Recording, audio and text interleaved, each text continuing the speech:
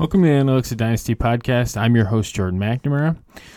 We are in the middle of February and getting ready for the combine, free agency, the draft analysis. I think is fully in full swing. MFL's rolled over, still waiting for some leagues to roll over and some startup drafts to get started up. But it's we're into full swing. So this episode, I wanted to talk about some of the news and some of the bigger topics going on, some stuff I've seen on Twitter in regards to some work that I have done that has started to percolate a little bit. So I just wanted to get that out there a little bit and have have a little discussion about that. So we'll start first with the news. There's been news a little bit. I think it's been derided to some degree about the Chargers quarterback situation. Tom Telesco, their GM, said in a interview earlier this week on Tuesday specifically, that he likes our internal options, that's his quote, to replace Phillip Rivers. I think Tyrod Taylor's under contract. Easton Stick is also was a pick that they made, a backup quarterback that they made day 3 last year. I actually watched a fair bit of them in the preseason last year for some of my writing obligations, and I thought Cardale Jones was the better quarterback. To be honest with you, they ended up keeping Stick, and Cardale Jones is now off playing in the XFL. Stick looks purely like a developmental option to me, and coming from the lower ranks in terms of his college pedigree. I think a lot of this is probably blustering. It's the beginning of lying season. I don't think it's any surprise to anyone that during the quarterback market in the draft or in free agency, that do I like Tyrod Taylor? Yes, I do. As a deeper end super flex, QB4, QB5 type that could start games this year, certainly. I had him rostered in the back end of a couple of leagues. I actually picked him up in in some start one leagues as well. The rushing upside, I don't think anyone's going to compare him to a prolific passer by any means, but the rushing upside is real. Do I think he's got upside to crack the top 12? I'd probably put that pretty low. We haven't seen that out of him at this point in his career, so it seems unlikely. And a lot of the base rates and the density rate studies that I did for the Analytics of Dynasty, it's not really how quarterbacks traject. So that would be an odd outcome. But could he be a serviceable quarterback 2 or quarterback 3 in Superflex? I think that's possible. What's the longevity on that? It's probably a year, if not shorter. So I think we gotta balance those two things. Is he a playable option? I think that's certainly the case. Is he a long-term starter at this point in his career? Probably not. They've been linked to Justin Herbert. There's been some thought that maybe they'll trade up and be in the Tua conversation. We'll have to see. I still think Detroit is sitting really well at the third pick in the draft to really be a player in this draft. Other notable quarterback news: Cam Newton in the news. David Tepper, their owner, and I'll just quote Roto World here. So there's a lot of different things that can happen, but first is he healthy? Tell me that and we can talk. Cam has been banged up for a while and was a pick under previous ownership, under a previous regime. There's no direct loyalty there between the owner and Cam Newton. So we'll see. I think it's certainly a possible scenario for them to move on.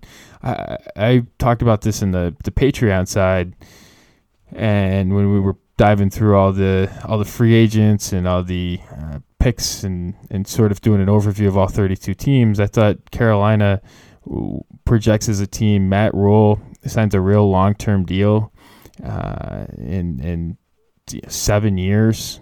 And Kuechly's moved on. They move on from a veteran like Greg Olson, sort of mutually part ways, I think was the phrase. And it wouldn't shock me to see them move on from Cam Newton. Is this a tank for Trevor type scenario? I'm not sure. I think we can start reading tea leaves on that as this thing goes on. But I think they're looking at this for the long term. And one of the more interesting stories in the NFL, I think, in particularly we can look at it through the Carolina lens, is the old money versus new money. And a lot of the analytics savvy stuff that's happened in pro basketball and the NBA has been because they're new money owners, right? They've made their money in new money economy, technology and computers and those sorts of things. You see more 21st century thinking in terms of analytics and team building and those sorts of things. That really hasn't systematically made its way into the NFL. You see it bits and pieces here. There's teams that are pro analytics more than others, but you haven't really seen a lot of the new money get into the NFL in terms of tech and finance and those sorts of things. David Tepper is certainly that. Comes from a investment banking background, and so I think he's we're going to see, and I think that's he's laying down the beginning of building something different. And I think that bringing in Matt Rule on the long-term deal, I think that signals something to us in terms of how they want to build this team. So I wouldn't be shocked if they move on from Cam Newton. Is Cam Newton in play to be a starter next year? I think absolutely. Is he there's this revolving door of potential guys who are starters at different stages of their career that are potentially entering the free agent market. Drew Brees, I don't think he's going anywhere, but is technically a free agent. Brady, Andy Dalton could be a free agent. He's likely to be cut.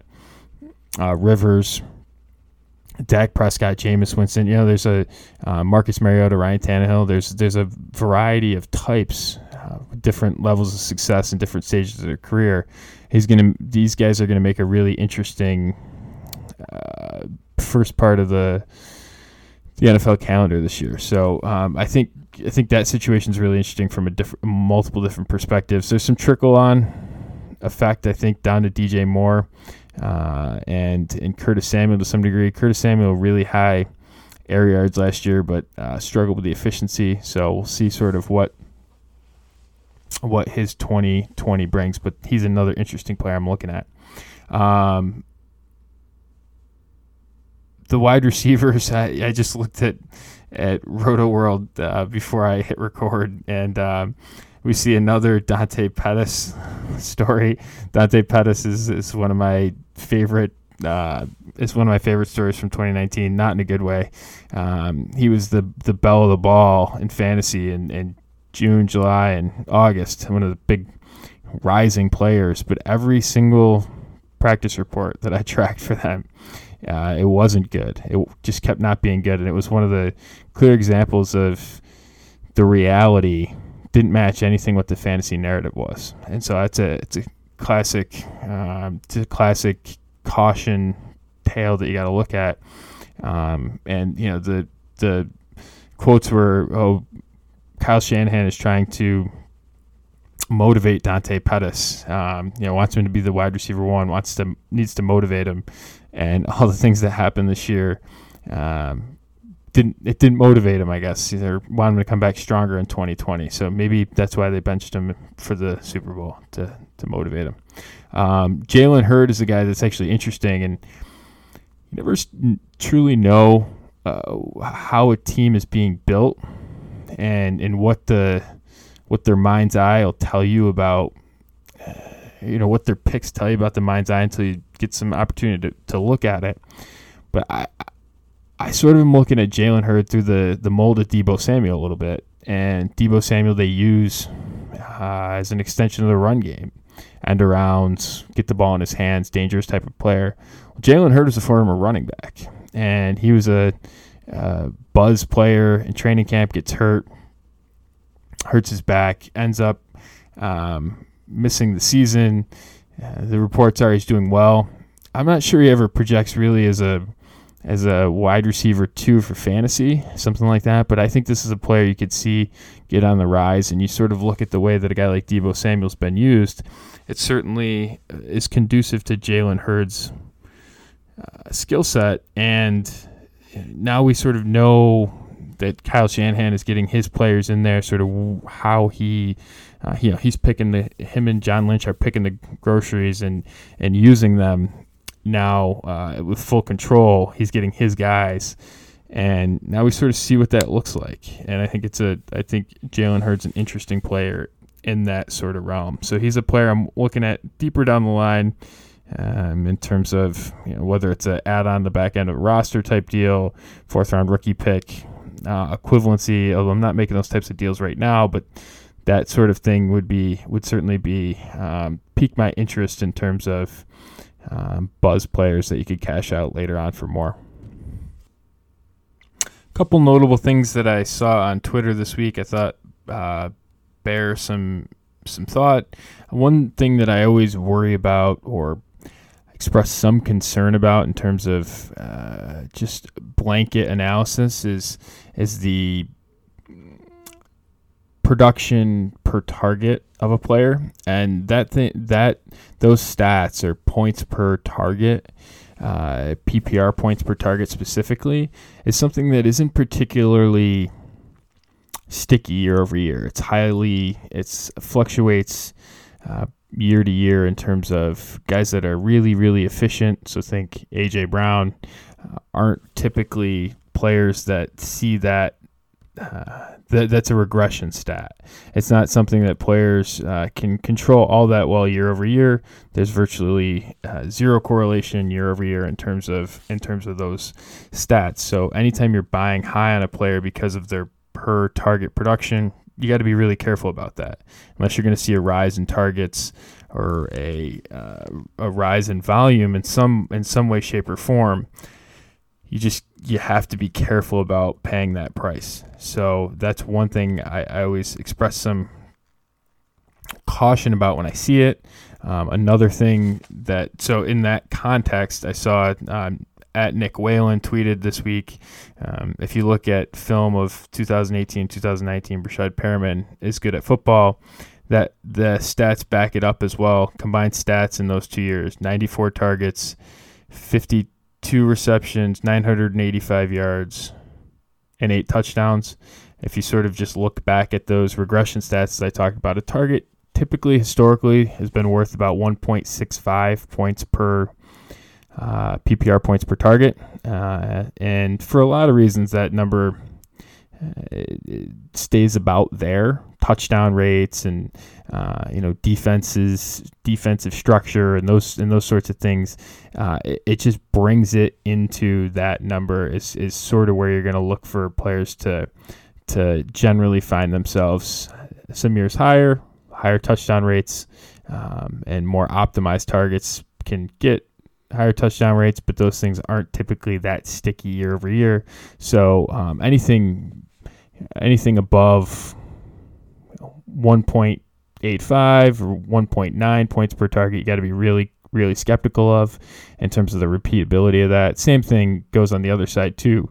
Guys that are 1.45, 1.4 or lower, those things tend to come back around. So one of the big things that I really look at is targets. Tell me how many targets the player's going to get, and I'll have a pretty good idea of where that person's going to be in terms of whether it's rankings or seasonal finishes. Those sorts of things you have to be. I think it's more important to look at the targets, and the data would really suggest that as well.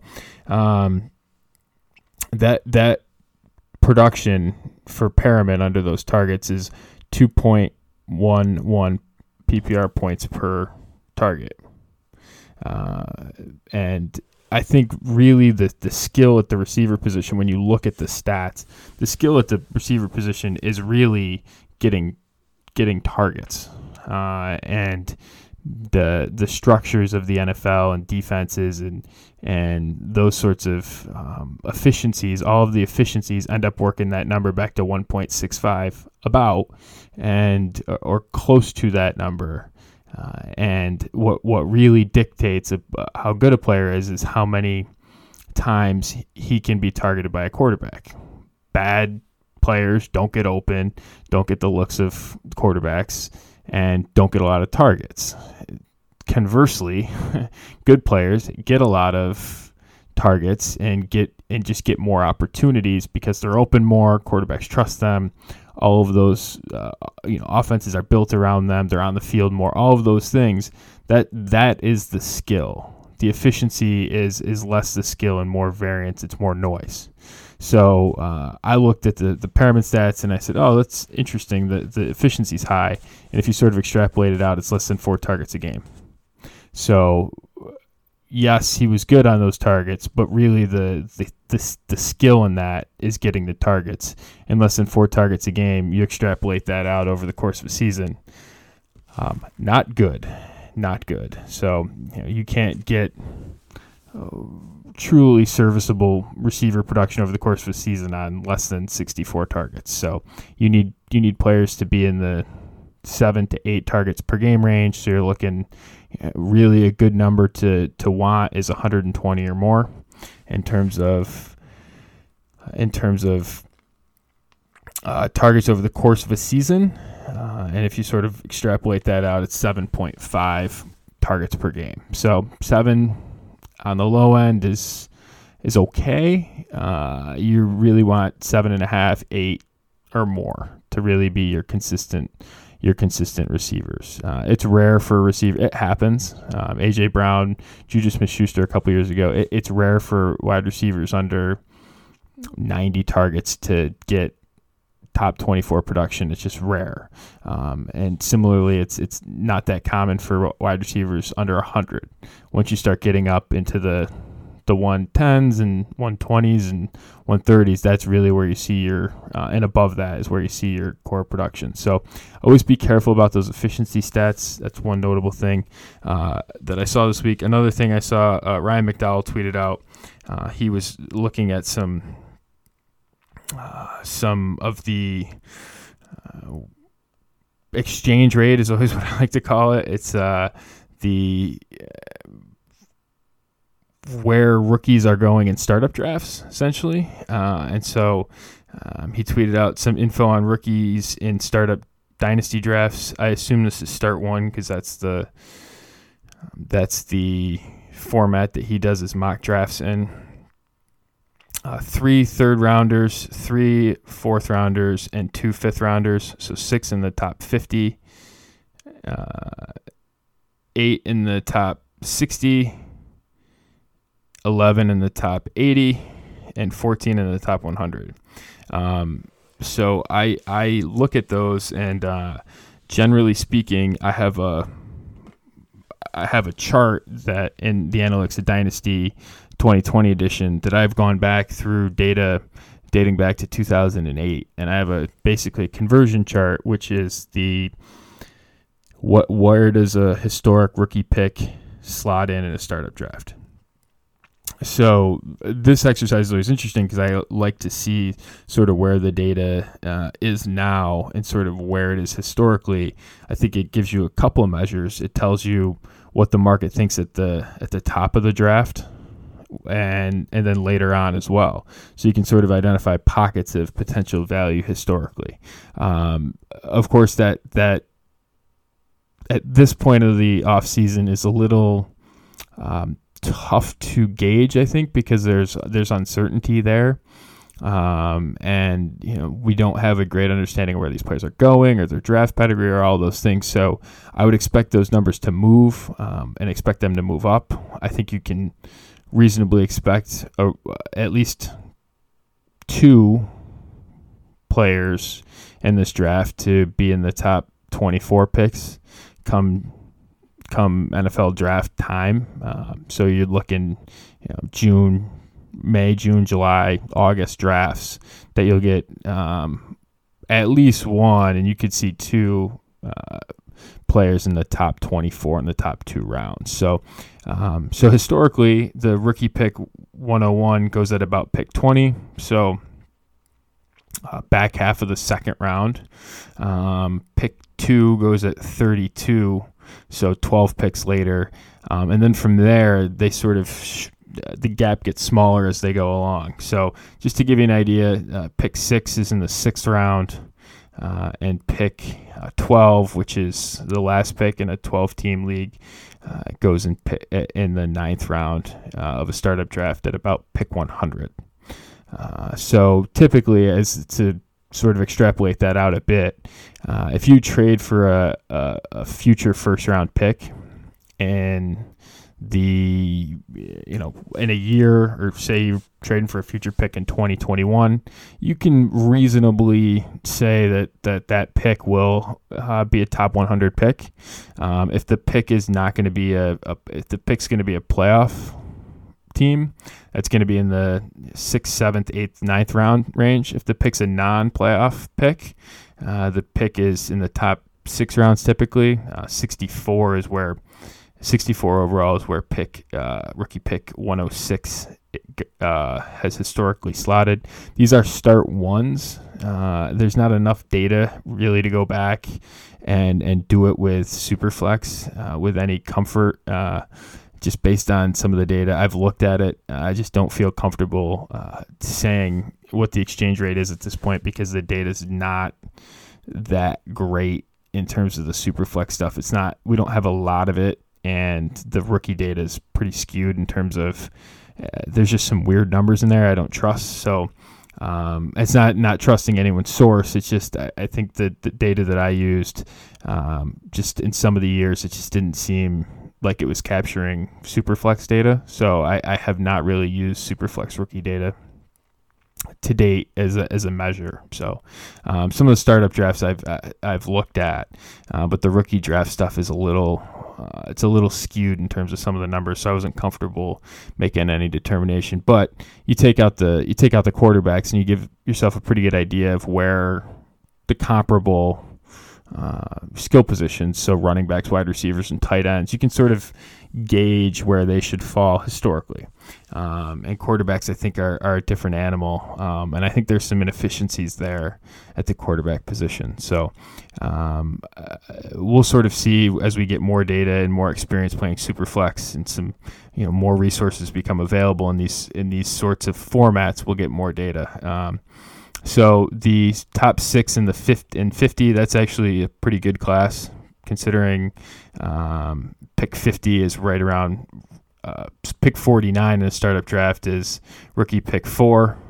So 60 is 15 picks later than that. So you're looking pretty good there in terms of the I would say the takeaway is right now the market likes the class a little bit less at the high end in terms of they don't think the 101, 102 are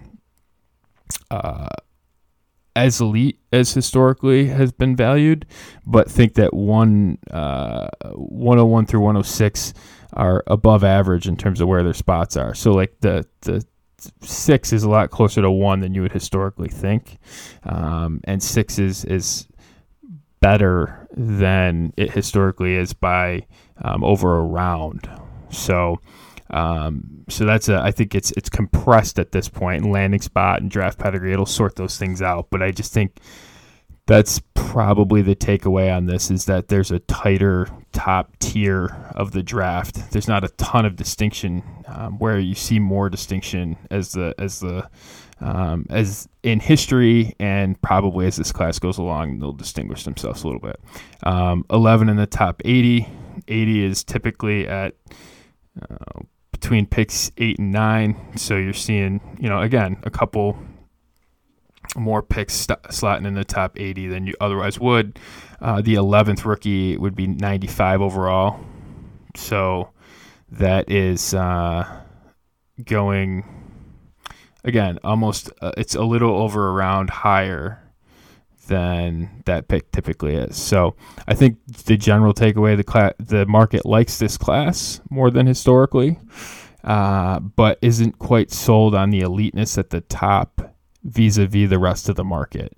Whether that's the market likes, whether it's sample size or whether it's the market likes a lot of the players in the second and third round right now, that's equally an explanation. But there's some question about how high guys like DeAndre Swift and Jonathan Taylor and J.K. Dobbins will go, or same with the wide receivers and Jerry Jeudy and CeeDee Lamb.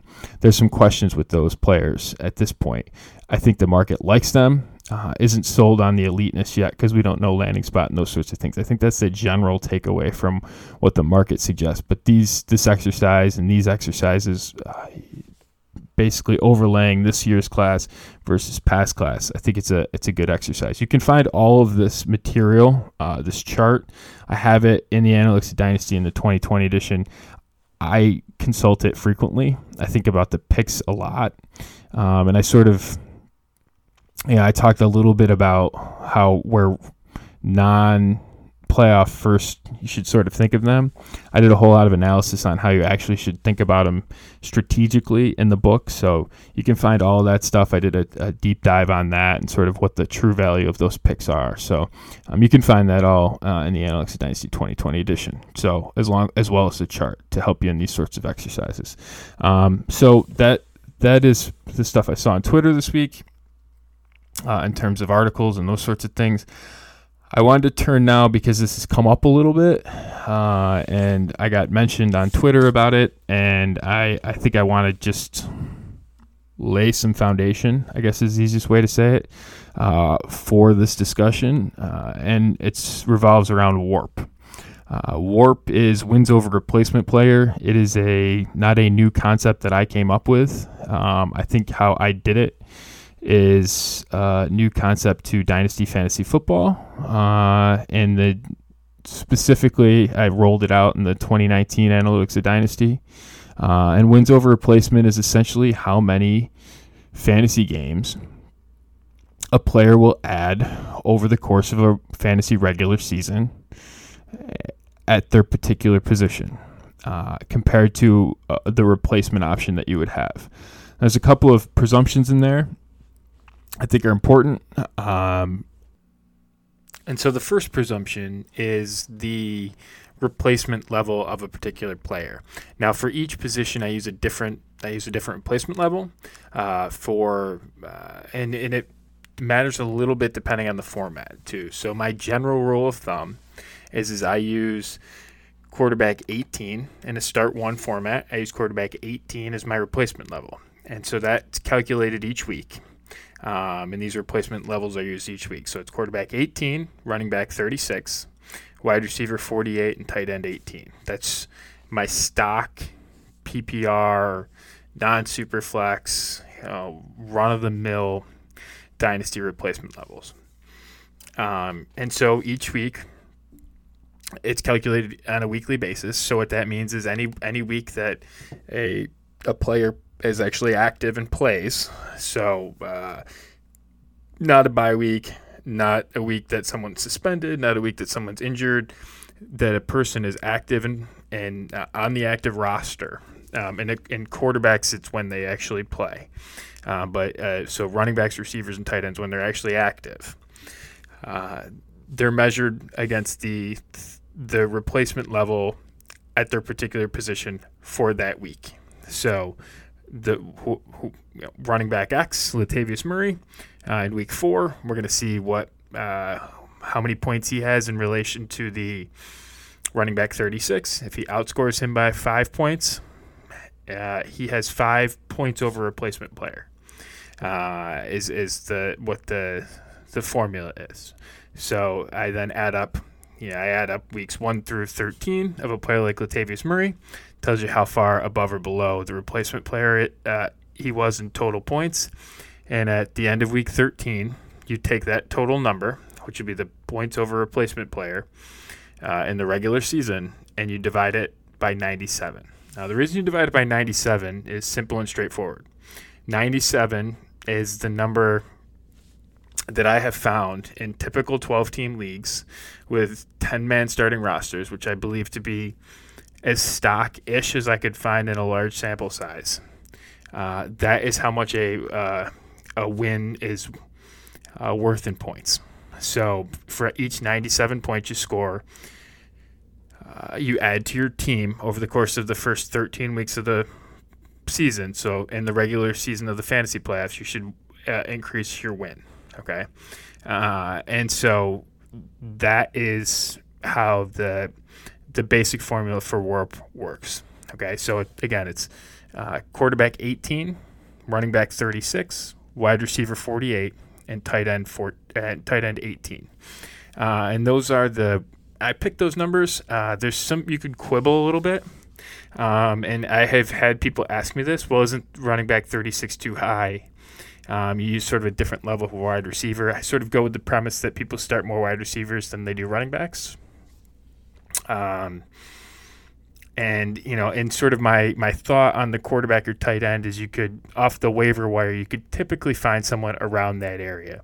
I don't think the exact precise number matters on the replacement level as much, because the places that I picked the replacement levels, and I picked them for specific reasons because of sort of how they fell in the positions, but I looked to make sure when I picked those replacement levels that they happened at relatively flat tiers of scoring. So if, for example, I was wrong, and you should go with the premise that it's actually quarterback, 22 is really a more functional replacement level or something to that effect, it's really not going to change it that much because it's a really flat, all the replacement levels are in really flat areas. So if you, for instance, if you took running back 36 and changed it to 48, for example, it's only going to impact WORP by a tenth of a point or something, a tenth of a win or something to that effect. So it's not that big of a difference. I would note, just as a general matter, running backs outperform wide receivers in WORP, and I think a lot of that is because you can get the way sort of running backs happen. You can get lesser games; they can still score a lot of points, and you sort of not losing anything by the weeks that they're not in because you can plug in a replacement player, and that's really what the formula is now. WORP is really important for a lot of different reasons, and I write about this in the Analytics Dynasty 2019 and 2020 edition. And it's worth noting I have a figure as well called AWORP, which is adjusted wins over replacement player, and that's a very simple next step. You take the points over replacement for each week, and all you do is multiply them times the start rate of a player. So player started 100% on 100% of teams in MFL, they get the full PORP, or the points over replacement player. And then, you divide out their WORP, and it comes to the exact same as it would be. And if a player is started less than that, they sort of are reduced, and it works that way to basically get the true impact of a player. Now, what you will find, and what a huge part of the premise of my strategy is based around these findings in this particular line of study, is that running back peak weeks. Okay, so running back weeks where you get where the player is going to start. So Latavius Murray, when Alvin Kamara was out, lock and load, top 16 play in dynasty leagues. He was in starting lineups at a really high rate, and he hit for big weeks and approached half a win over replacement in the short sample size in which Alvin Kamara was out and he was a starter. What you will find using these metrics is that running backs have much more viability for rosters, and they have a lot more functionality in season than wide receivers do. And you can track, for example, a guy like Kiki QT a couple years ago had a peak week at like 20% start rate. The number jumps up because he had a boom week. It goes 50, 60, 70, and he has a dud game. And then it drops a little bit, so he started in 50 or 40% of the leagues, and he has another dud game, and it drops back down to 15, 20%, and then he has a boom week. So what was happening is you were getting his AWORP, or his adjusted wins over replacement, the true impact of a player. He was actually hurting teams because you weren't getting the full impact of a of his good weeks, and you were starting him on his bad weeks. So it captures that. And so I've done a lot of research on WORP and on AWORP and sort of how they function and why they're really, really good metrics for analyzing your team. And the best part of it is it doesn't just measure a player for a given season. It is not just a descriptive stat for a specific player. For instance, Christian McCaffrey over 2.5 wins over replacement. Ridiculous season in 2019. But you can also capture, and one of my favorite parts about it is you can also capture the value of picks. And you can analyze trades and startup drafts by knowing sort of what the WARP number is at that and what your expectation is and what you can expect from rookie picks in the future. And I did a lot of work on the book in terms of these particular things, looking at how much a random future first is, for example, worth in terms of actual wins. Because when you sort of boil it down to that, it makes a big difference, right? Then you can actually have a tangible idea of what something is actually worth. It's basically a universal currency for fantasy football, in particular dynasty fantasy football. You can almost measure anything in WARP. AWARP has a limitation, particularly in superflex leagues at quarterback, because the MFL stats don't produce usable start rates for quarterbacks in superflex leagues because there's such a flux there. So it's a problem. AWARP's limitation is that it's not suitable for superflex leagues yet. If there becomes a way you can, and I would encourage MFL to do this when multiple start in leagues where you can start multiple quarterbacks, if they would then post the start rate of quarterbacks in those leagues, you could sort of you could get a better gauge of AWARP. I doubt that's going to happen. We're not going to have historic data on that, but that is a limitation of the data that we have available to us now. So, but by and large, I would sort of counter that and sort of extend that. I think you're going to see start rates on quarterbacks in superflex leagues, quarterbacks into the teens and into the 20s in terms of weekly starter rankings. You're going to see those up approaching 70, 80, 90%. And so you're really getting a lot of that WARP value in your roster because the quarterbacks are playing, right? You're going to play them in your superflex spot. So that's one area where the data is, I just intuitively can sort of project it forward. And I've measured WARP specifically in superflex. And the way you do that is just change the replacement level, and I take it down to 24. You could probably take it even further than that. And the problem is there's some weeks you just can't get like a quarterback 24. There's buys and those sorts of things. I take it to 24 with the realization it's probably a little bit higher than that. But that's where I go in terms of looking for the replacement level in superflex leagues. So that's WARP in a nutshell. And like I said, it has functionality across all sorts of different value perspectives. So you can take a look at different positions, and you can look at different decision making, different rookie picks and startup picks, and have a different idea of how players rank in terms of WARP and how much players are truly mattering. One thing that it's really been, I think, important is when you see a difference in, call it, tight end premium or point per carry, or when in these tiered PPR scenarios, you can get a different look at how the positions matter. And one of the things I think is a little bit overblown is the value of, for example, tight end premium.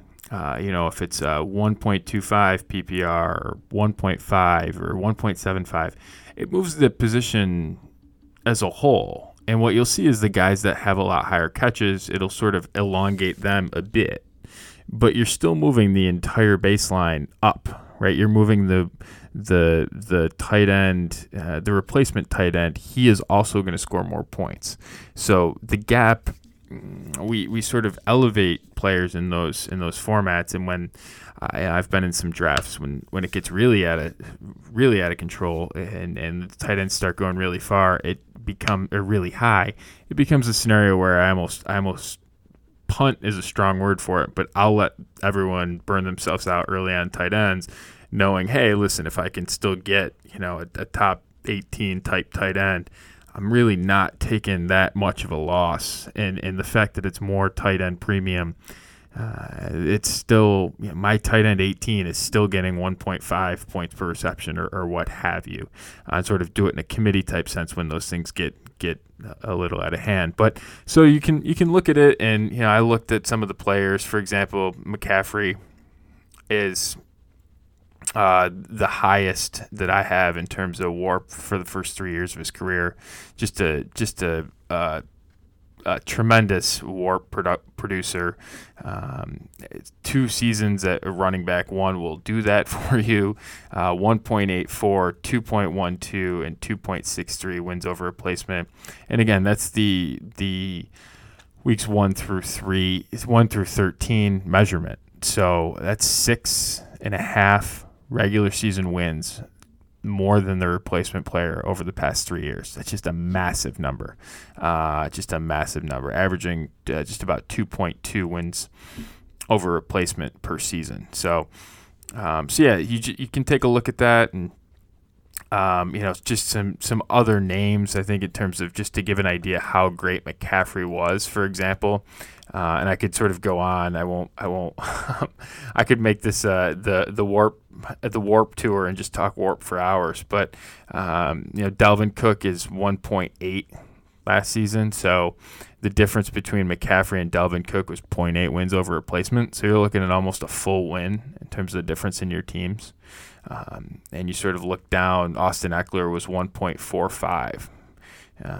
Derrick Henry, again, he came out a little bit later in the season, so that doesn't bake in the playoff production isn't measured in here. And the reason why I don't do that is, again, I'm looking at making strategic decisions with these numbers and with the values and getting into the playoffs, and the difference between being out of the playoffs and into the playoffs.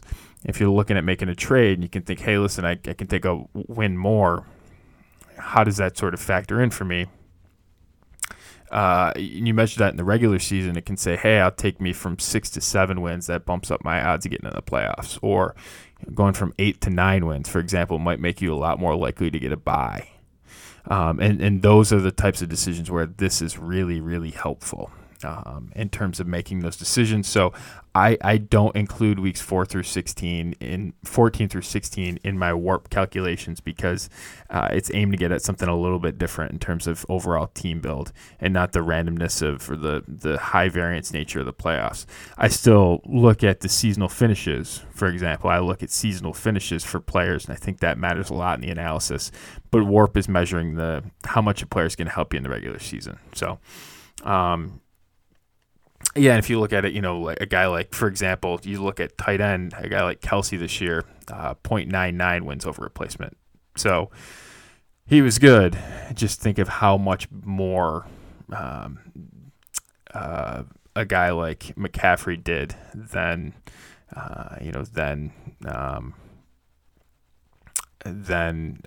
Kelsey. It's just a pretty massive gap. So looking at all of those things and just sort of comparing it and gauging it, it gives you a pretty helpful idea about how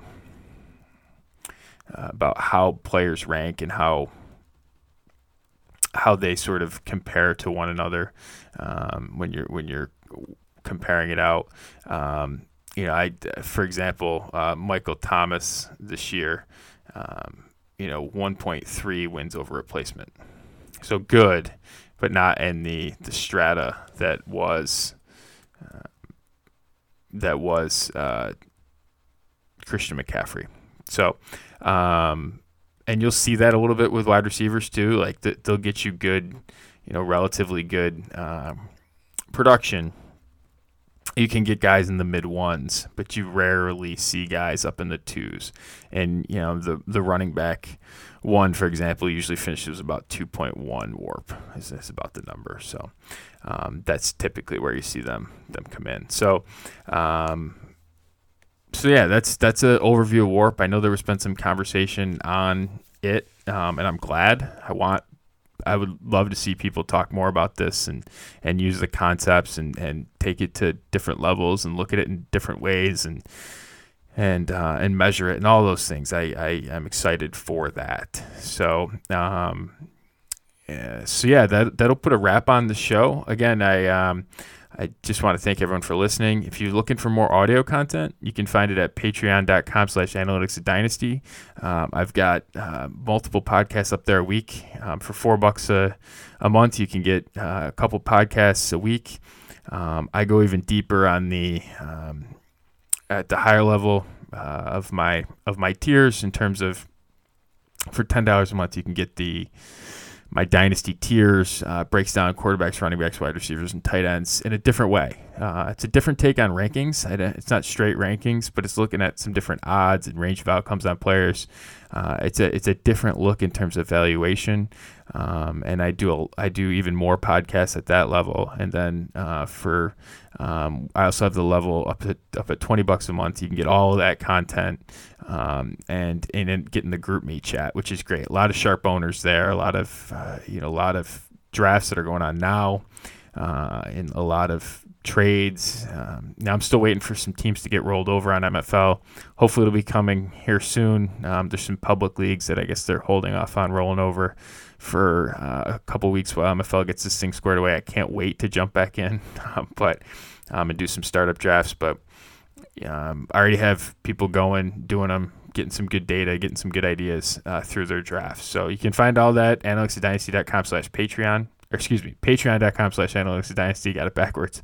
You can find the books. And if you're new to this podcast, if you're new to me and thinking, some of this sounds interesting, or I'm newer to Dynasty, what should I do? Go get the 2019 edition of the Analytics of Dynasty.